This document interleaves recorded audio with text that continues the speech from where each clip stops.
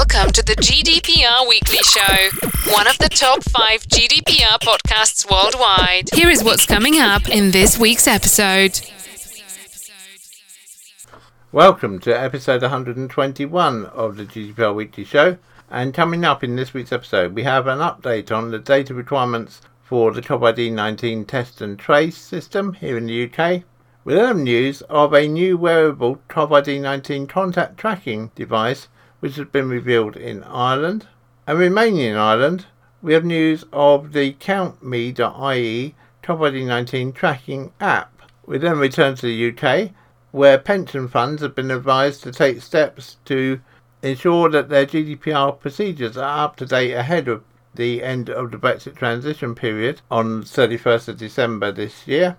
And for all businesses, we have a look at the end of the Brexit transition period and really a reminder that we are now less than 4 weeks away, so the countdown has well and truly begun.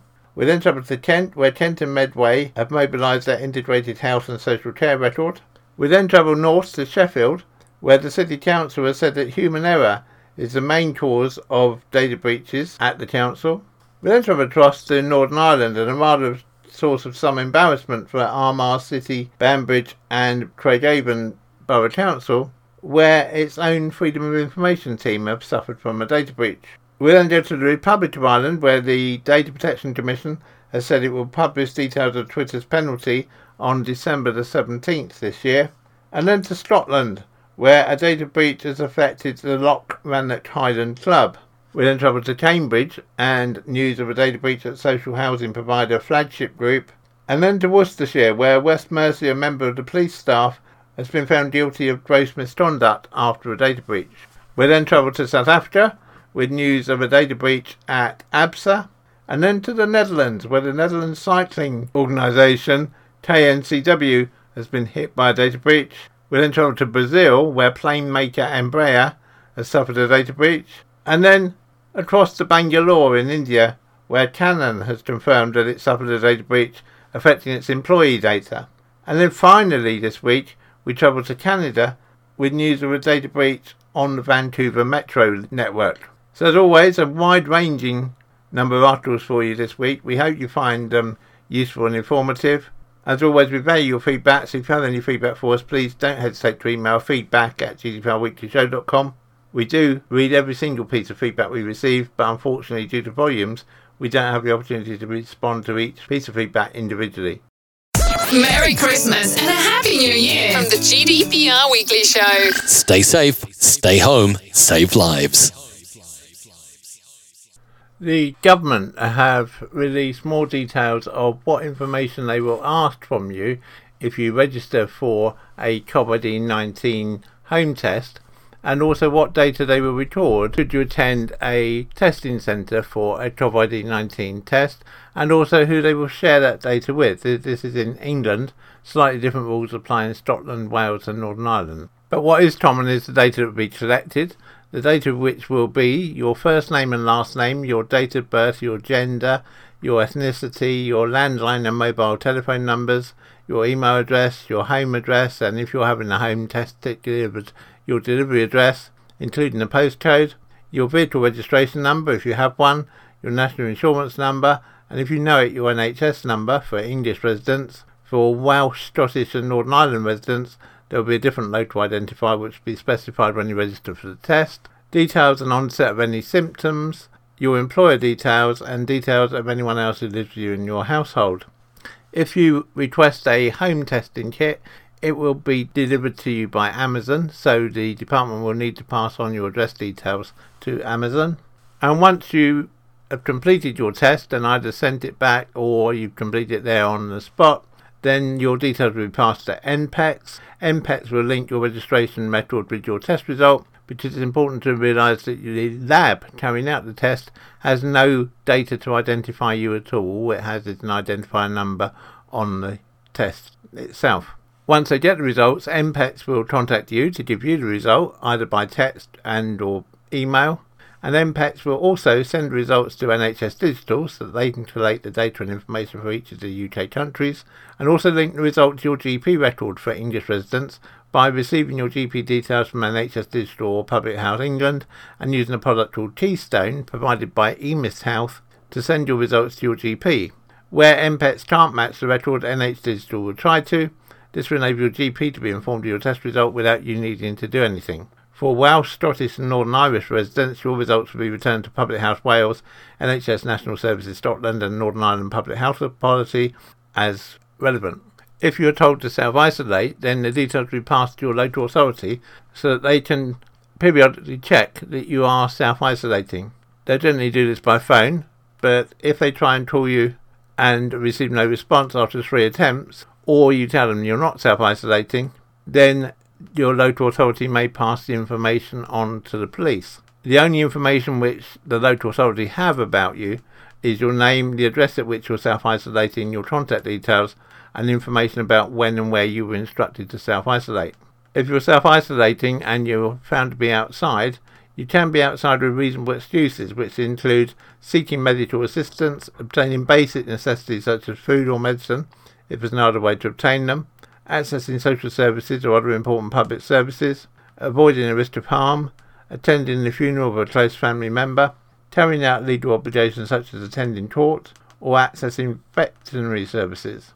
In terms of what your data will be used for, it will be used for confirming the appointment at the test site, performing a QR code check at the test site, receiving and processing your test, returning your results to you, contacting you if you test positive as part of the government contact tracing programme, sharing your results with the Welsh, Scottish or Northern Irish health bodies if you live in one of those countries, sharing your results in Public Health England if you live in England, sharing your self-isolation status with your local authority if you live in England to verify the application you may have made for a self-isolation support payment, sharing your self-isolation status with your local authority if you live in England to enable them to provide support and guidance to you, and sharing your self-isolation status with the relevant police forces. Your test status will also be shared with NHS England and also with your local hospital if you are booked in for elective surgery via your summary care record. This only applies if you've taken a test and you have a summary care record. Undertaking quality assurance of the testing process, instructing data processors to share data for research purposes, and for analysis to support operational decisions to improve the full end-to-end testing process, such as day-to-day use, to inform regional test sites for improvements to the testing process, and to support end-to-end logistic planning. The Department of Health and Social Care emphasises that all data will be retained within the UK, and if you have any further queries about how your data is handled, if you either need to book a test or resign results of your test, then you can contact their data protection officer, Lee Cramp, by sending an email to data_protection@dhsc.gov.uk. To Ireland now, and software technology firm Digisoft, an international leisure and attractions technology provider at Sesso Technology Group plc, have teamed up with the Irish Defence Forces to introduce a smart wearable device to manage COVID-19 protocols amongst its troops. By partnering with the technology firms, the Defence Forces are currently testing its novel approach to COVID-19 risk management, including routine military training and the deployment of troops to peacekeeping missions overseas. Proximity Band is a collaboration between Digisoft and Sesso, using proven wearable technology developed initially for amusement parks and readopted for COVID-19 mitigation purposes. It uses Bluetooth connectivity to identify, measure and track interactions between wearers in a GDPR-compliant manner to a secure administrative information hub. The patented wristband also provides social distancing guidance via on-screen and vibration alerts in the workplace. So if two employees get too close together, or in this case two members of the armed forces get too close together against the social distancing guidelines, then the wristband vibrates to remind them they should be moving further apart.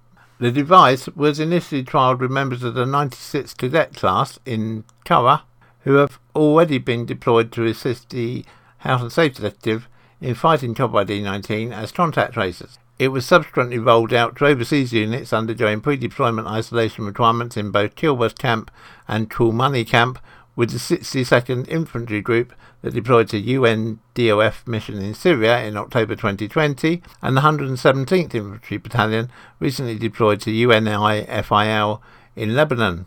The requirement for isolation and pre-deployment testing is a UN requirement in a bid to curb the potential spread of the virus worldwide.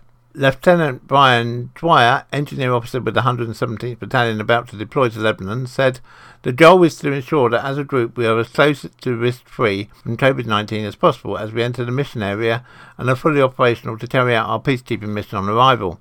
For the individual user, our soldiers, it provides useful feedback including behaviour modification alerts to maintain 2 metre separation distance during the isolation phase, as well as updates on the number of close contacts made during the period of isolation."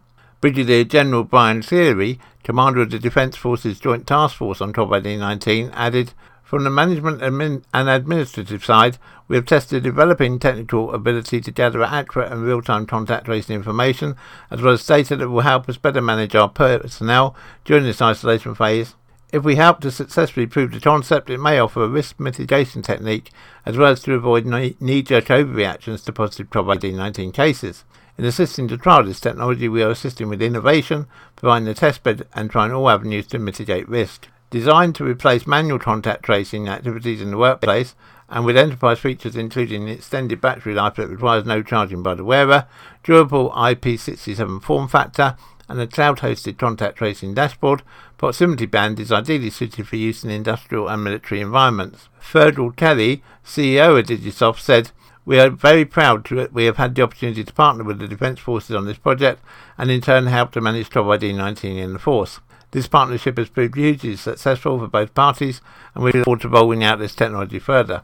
Our Prism wearable has been a resounding success in the theme park industry, but the unique challenges presented by the COVID-19 crisis have revealed a whole new realm of possibilities for the application of the technology," said Accesso CEO Steve Brown. "We are thrilled to partner with Digisoft to provide the technology for such an important project." This looks like a really interesting implementation of the technology, and if we receive any updates from Digisoft on how well this trial is going, we'll be certain to bring them to you in a future episode of the GDPR Weekly Show. Stay home, stay safe. Remaining in Ireland, an Irish-developed mobile application is aiming to take the stress out of managing COVID-19 compliance for business. TB Smart Solutions has developed the CountMe.ie mobile app to be compliant with both COVID-19 health and safety requirements and GDPR, while also making it easier for companies to keep track of customer and staff movements. The system helps businesses manage sanitisation, contact tracing, staff accountability, reporting, data storage and management to help keep the business environment safe for your staff and customers. As people enter the business, their contact details are taken and securely stored in line with GDPR requirements. As they move through your premises, their locations are monitored using the provided QR codes where necessary. The system also enables the tracking of the sanitisation of areas such as desks or workstations, again through the use of QR codes. Contact details can be accessed only on request by the relevant authorities for tracing purposes and details, and are automatically deleted after the recommended 28 days. The app was tested with businesses in Kerry, and more than 100,000 user interactions were tracked over the testing period. The system was also used to trace contacts of a confirmed case that proved the efficiency of the system, after a staff member at one of the 8 beta sites contracted the illness from outside the workplace. Using the CountMe system yielded 40% more contacts than simply relying on the booking system alone, Managing Director Peter Donnelly said. The infection was ultimately contained, with no member of staff or the public testing positive for COVID-19 as a result of being a close contact. The reality check of these things is that it's serious and we all need to do our bit as best as we can for it, he said. From our point of view, it's going to be industry-led. The product is being targeted at smaller scale businesses, hairdressers, barbers and salons around the country, along with offices. So details of 2 exciting tools left from Ireland this week, and of course with news also of the release of a vaccine of COVID-19. Then let's hope as we go into 2021 that the outlook looks slightly more positive than it did as we entered the middle of 2020. And now, the rest of this week's news. With the future of GDPR after the 31st of December coming into doubt, as we covered in our Brexit special edition of the GDPR Weekly Show last week, and if you've not already listened to that, I'd strongly recommend that you go back and listen to episode 119 of the GDPR Weekly Show, which was a live special on Brexit and its effect on GDPR. The UK pensions regulator has issued some advice to pension funds. It advises that from the start of next year, trustees will need to comply with GDPR as it exists and interpreted in the UK, in what will become known as UK GDPR. rather than the current position under EU GDPR. One difference is that you and your service providers will need to rely on new UK-granted derogations, typically an adequacy decision or standard contractual clauses, in order to transfer personal data outside of the UK. It's worth remembering that EEA-based parties will still use EU GDPR, but there could be problems with data transfer to the UK if the European Commission does not grant an adequacy decision before the 31st of December this year. And as we say in our special episode 119, it's looking increasingly unlikely that adequacy decision will be granted. And so pension trustees need to review and seek assurance from their service providers in relation to data transfers between the UK and the EEA. Your service providers should also contact you about any changes needed to their contractual terms. This will also be a good opportunity to ask them how they are responding to the Schrems II decision. If you need more information on Schrems II, either contact us or listen back to previous episodes of the GDPR Weekly Show where we discussed it in some depth. As trustees, you may also need to review and update your suite of data protection documents, including your record of processing activities as it relates to transfers, and also your privacy notice. Updates are needed to reflect the move to the UK GDPR, changes in terminology, and the fact that special rules now apply to data transfers outside of the UK rather than outside of the EEA. Trustees will need to make most of these changes even if the European Commission does grant an adequacy decision. We're totally geared up here at the GDPR Weekly Show to help you in this situation, so if you'd like our help, please just drop an email to helpdesk@gdprweeklyshow.com or telephone us on 0800 808 5312, that's 0800 808 5312, and one of our specialists will be delighted to help you. We're just under a month to go now until we finally come to the end of the Brexit transition period. There are a number of things that all organisations need to be doing to make sure that you're compliant from January the 1st next year. The first of those is to look at any data transfers you may have between yourselves and the EEA.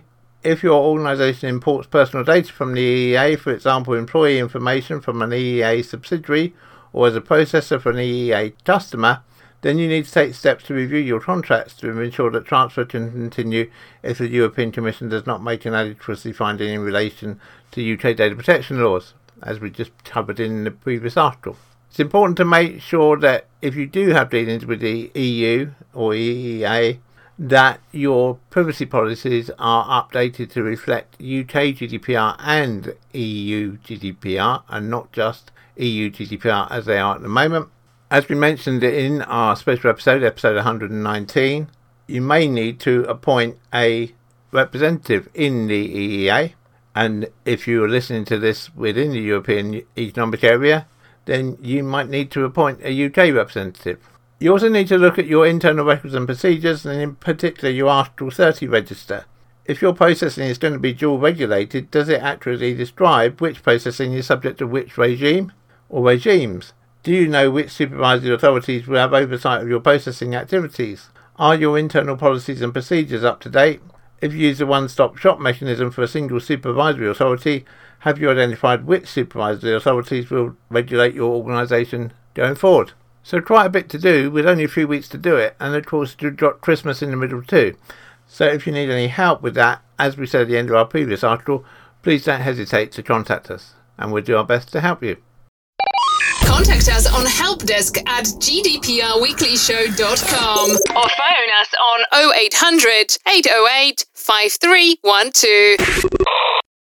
Leaving Brexit behind now, and a new health and social care shared record system is being launched in Kent and Medway, which will deliver significant benefits for the region's care professionals and its 1.8 million citizens. Commissioned by a collaborative comprising the NHS Kent and Medway CCG, Kent County Council and Medway Council, the Kent and Medway Care Record, KMCR, will bring together a single view of each patient's records from multiple source systems to help health and social care providers make better decisions for the citizens in their care. It will contain automated regular data feeds from 4 acute hospital trusts, 3 community service providers, 2 community-based mental health service providers, 225 GP practices, main sites and 85 branch sites, and around 466 social care teams based across the local authorities. The KMCR is designed to improve outcomes and experiences for the citizens of Kent and offer considerable efficiencies and time-saving benefits to health and social care professionals across the county. Patients will no longer need to keep repeating their medical and social care history when seen by different services. They'll be able to access their own data, helping them feel more involved and engaged in their own care. All this, of course, within the requirements of GDPR. The KMCR will enable clinicians and social carers to see what care citizens are receiving from other services, such as what medications they've been prescribed, alerts or allergies, hospital test results, and if the patient currently has a social care package. This more detailed and timely information will allow faster clinical decisions to be made, improved communication between referrers and service providers, and improved continuity of care. The KMCR does not give full access to patient medical services, but is designed to share key information that will allow health and social care professionals to give local people better care and support. Information shared through the KMCR includes demographics, next of kin and carer details, current medications, allergies, safeguarding alerts, pathology results, a chronological list of contact with health and social care professionals including accident and emergency attendances, key social care data in terms of children and adults, mental health summary data including medication for both children and adults, referrals to other organisations, carer and care provider details, i.e. if they're being looked after by multiple agencies, and contact details for each agency, the current location of the patient, are they an inpatient, are they at home, are they in a care home, a step down or mental health unit, any advanced directives, for example, do not attempt resuscitation, and any care plans, including end-of-life plans, crisis care plans, or anticipatory care plans. The KMCR is also contributing to Kent and Medway's COVID response and recovery. A COVID dashboard has been developed to coordinate recovery and response planning across the county. The COVID dashboard provides greater intelligence and information about the virus, such as hotspots, demographic information, etc. In response to the pandemic, the KMCR also includes information about when a patient has been tested or diagnosed with COVID to ensure continuity of care across different care settings. Rapid progress has been made in weeks rather than months as part of the county's COVID-19 response plan and collaborative effort. Dr. Navin Kumta, Clinical Chair of Kent and Medway CCG, said, "We are looking into this shared record to deliver a significant transformational change in Kent and Medway. As well as helping us improve the quality and safety of care for patients, it will underpin our drive to integrate citizens' records across health and social care." Claire Bell, Cabinet Minister for Adult Social Care and Public Health at Kent County Council, said, "The KMCR is a significant step forward which will provide benefits to health and social care professionals and most importantly to our Kent and Medway residents. It is also a good example of how collaboration between organisations can deliver better services for everyone. I'm looking forward to seeing the positive impact this will have on speed and quality of care for our residents in the years to come." Matt Dunkley, Corporate Director for Children, Young People and Education at Kent County Council, said the KMCR will join up records across children's social care, adult social care and community and acute health services in both Kent and Medway.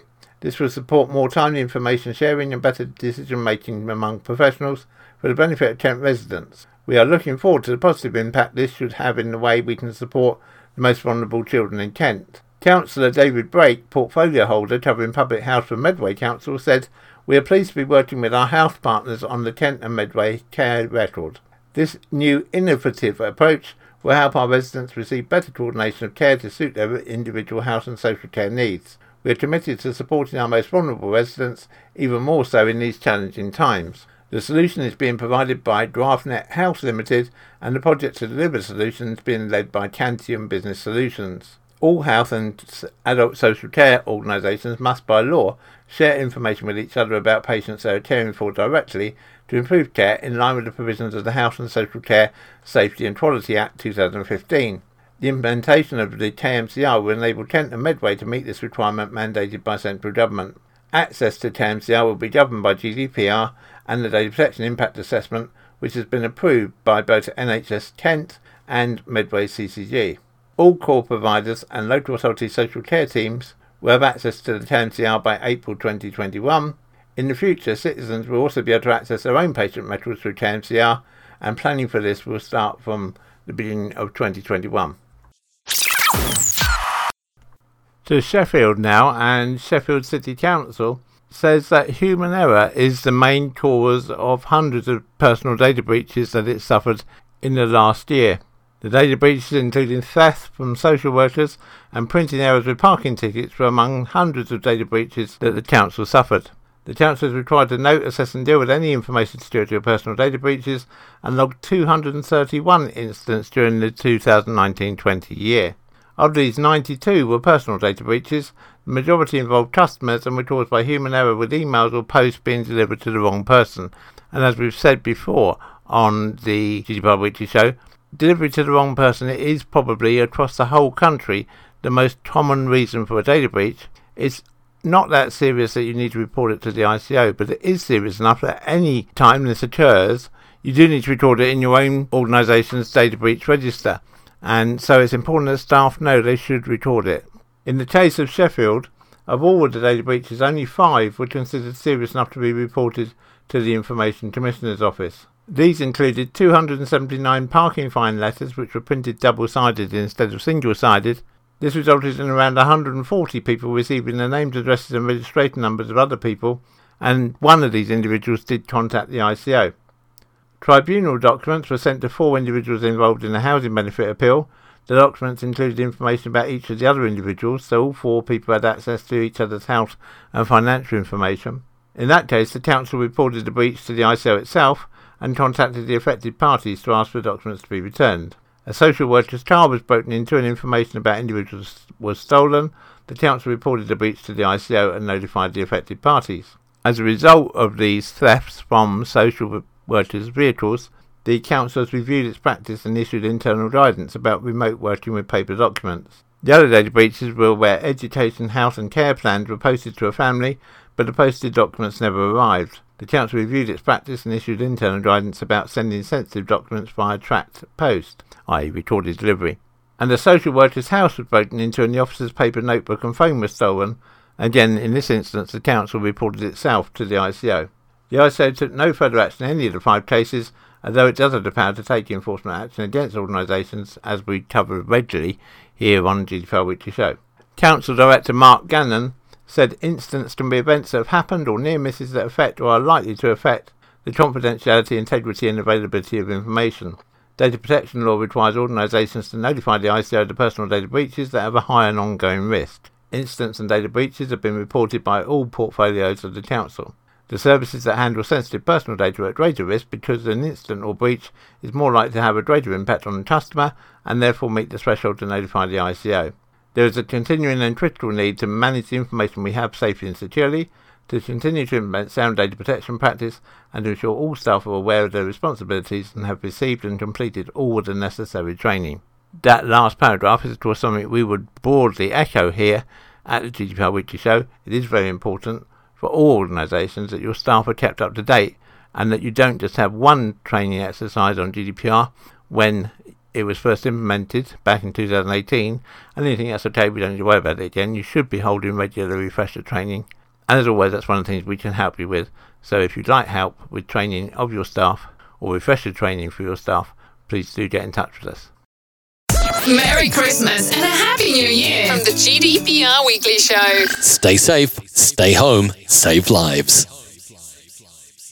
To Northern Ireland now, and some minor embarrassment for Armagh City, Banbridge and Tradhaven Borough Council, because it's had a data breach involving its own Freedom of Information team.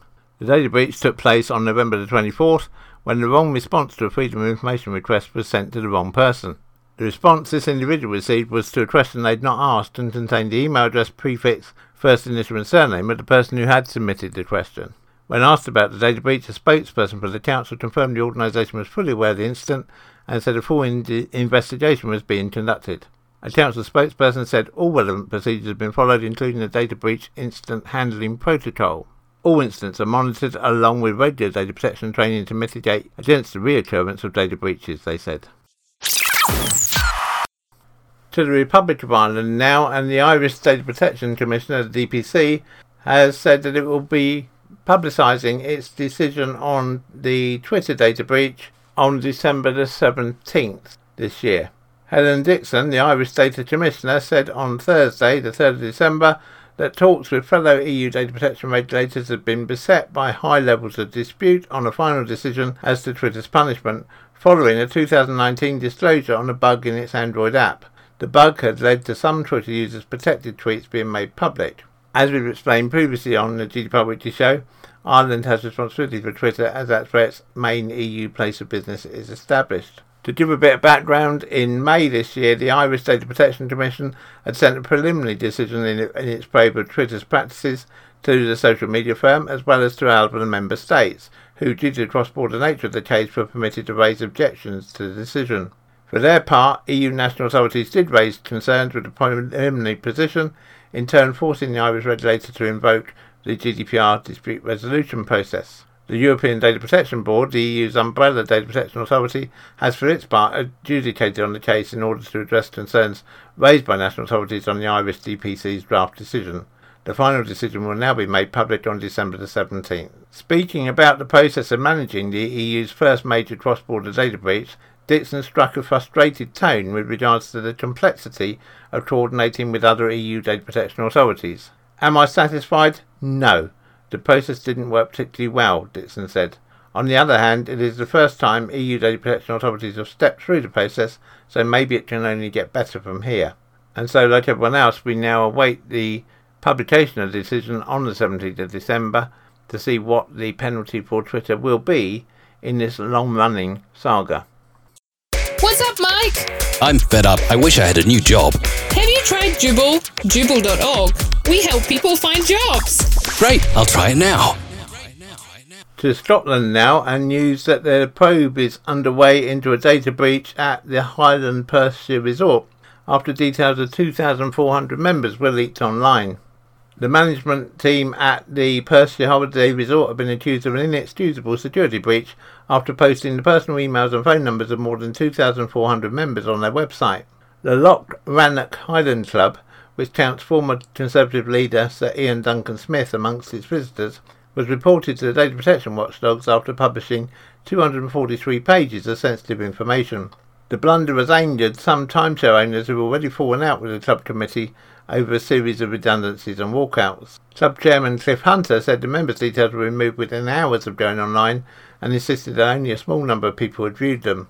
The ICO has confirmed it is probing the incident and has urged anyone with concerns to get in touch. Until it was shut down, the members section of the Loch Rannoch Highland Club website, which was fully accessible to the public, contained a lengthy list of timeshare owners' email addresses and phone numbers, alongside their club reference numbers. The list was reported to the ICO by owner Anne Blythe, who is proprietor of the Perth-based UK Resort Exchange. She said, "One of the other owners had alerted me. He came across it by accident.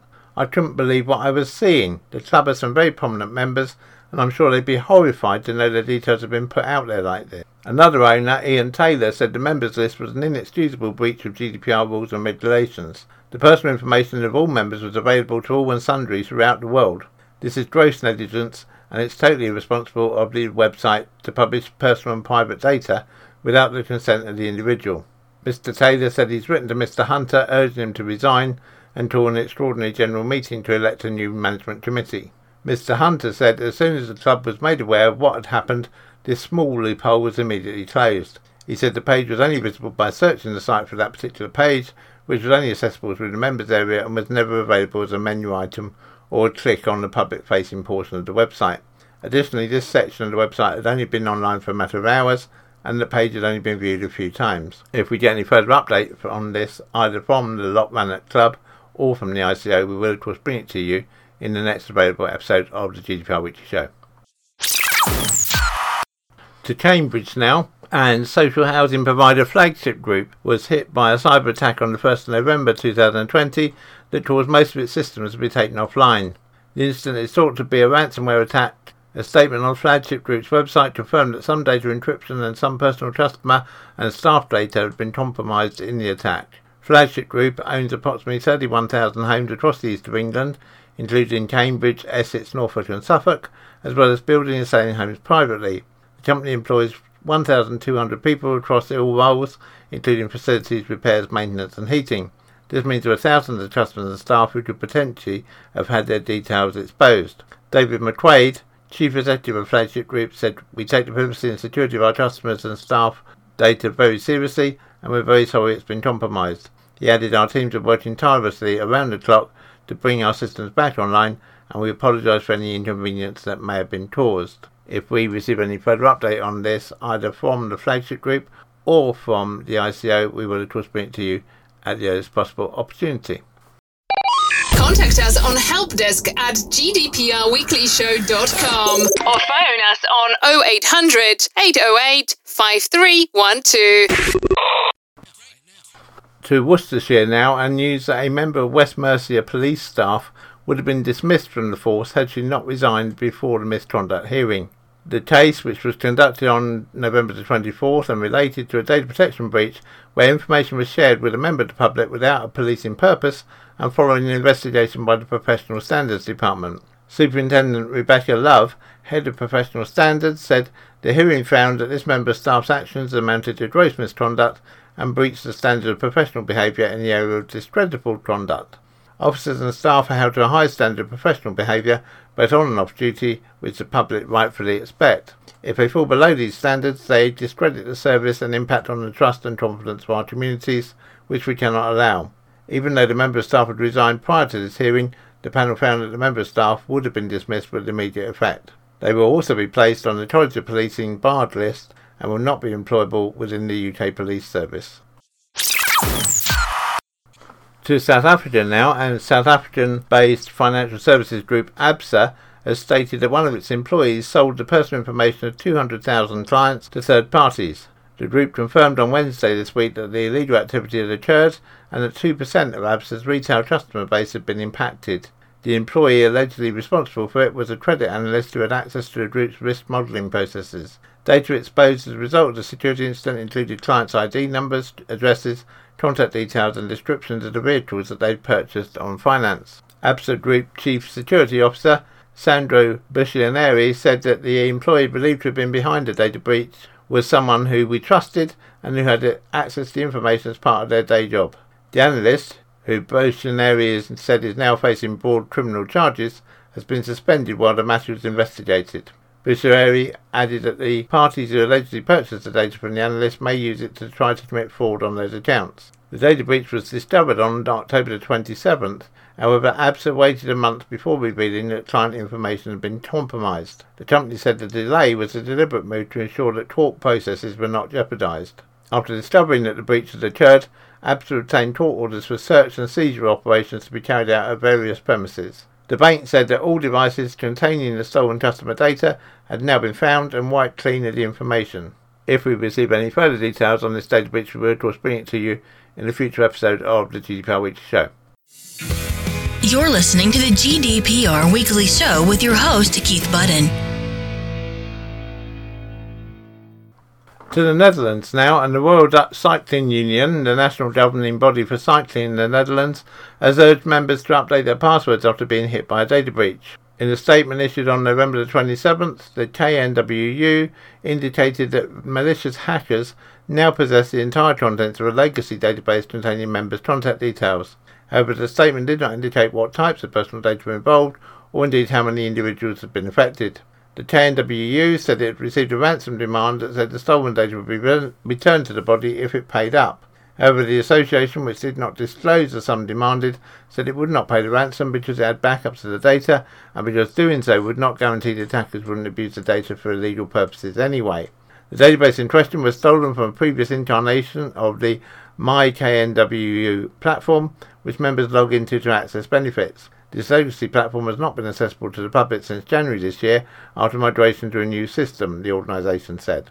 The breach had no adverse consequences for the operational security of the new MyKNWU environment, said the KNWU, and would not affect membership renewals or applications. Investigations were ongoing, it added, and steps were being taken to mitigate the impact of the breach and to prevent further security incidents. KNW members were urged not to click any emails purporting to come from the KNWU and to phone or email the association to validate the authenticity of any invoices or payment requests received.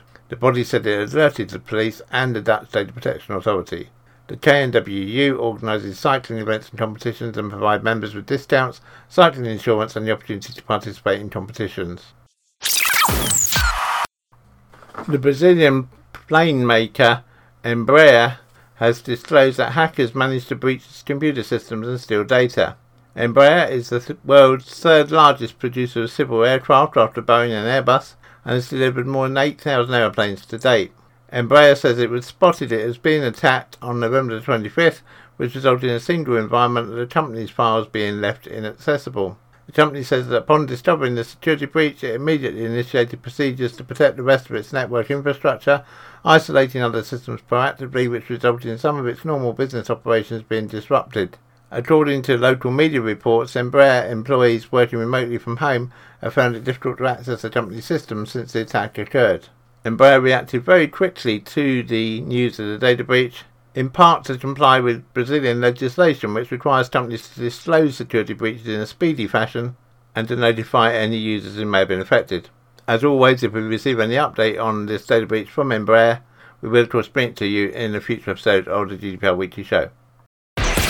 Stay home, stay safe. To India now, and in Bangalore, Canon has confirmed that it suffered a ransomware attack in early August and that hackers did steal data from its company servers.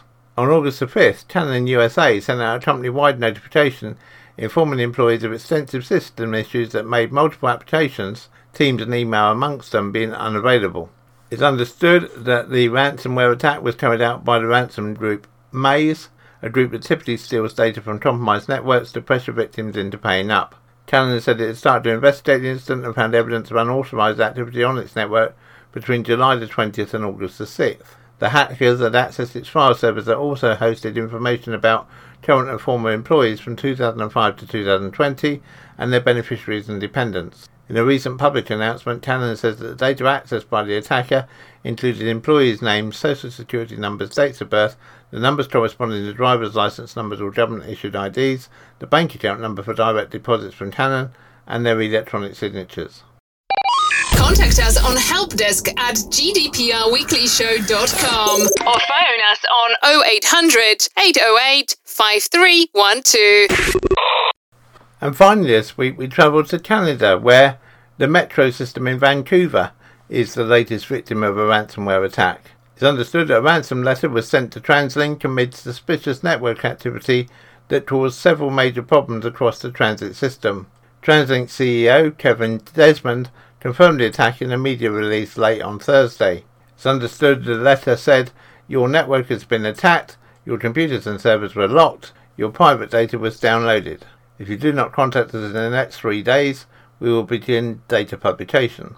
The letter does not specify a ransom amount, but goes on to claim that recovering the data and systems without paying a ransom will cost hundreds of millions of dollars. Sources inside TransLink say the belief is that the attacker is a high-profile hacker who's responsible for a number of similar attacks across the US. They believe this may be the attacker's first successful attempt into Canada. The letter includes instructions for administrators to contact the Egregore website using an anonymous browser Tor. Egregore ransomware reportedly surfaced in September and made headlines with attacks on Barnes & Noble and Ubisoft, which we've reported previously here on the GDPR Weekly Show.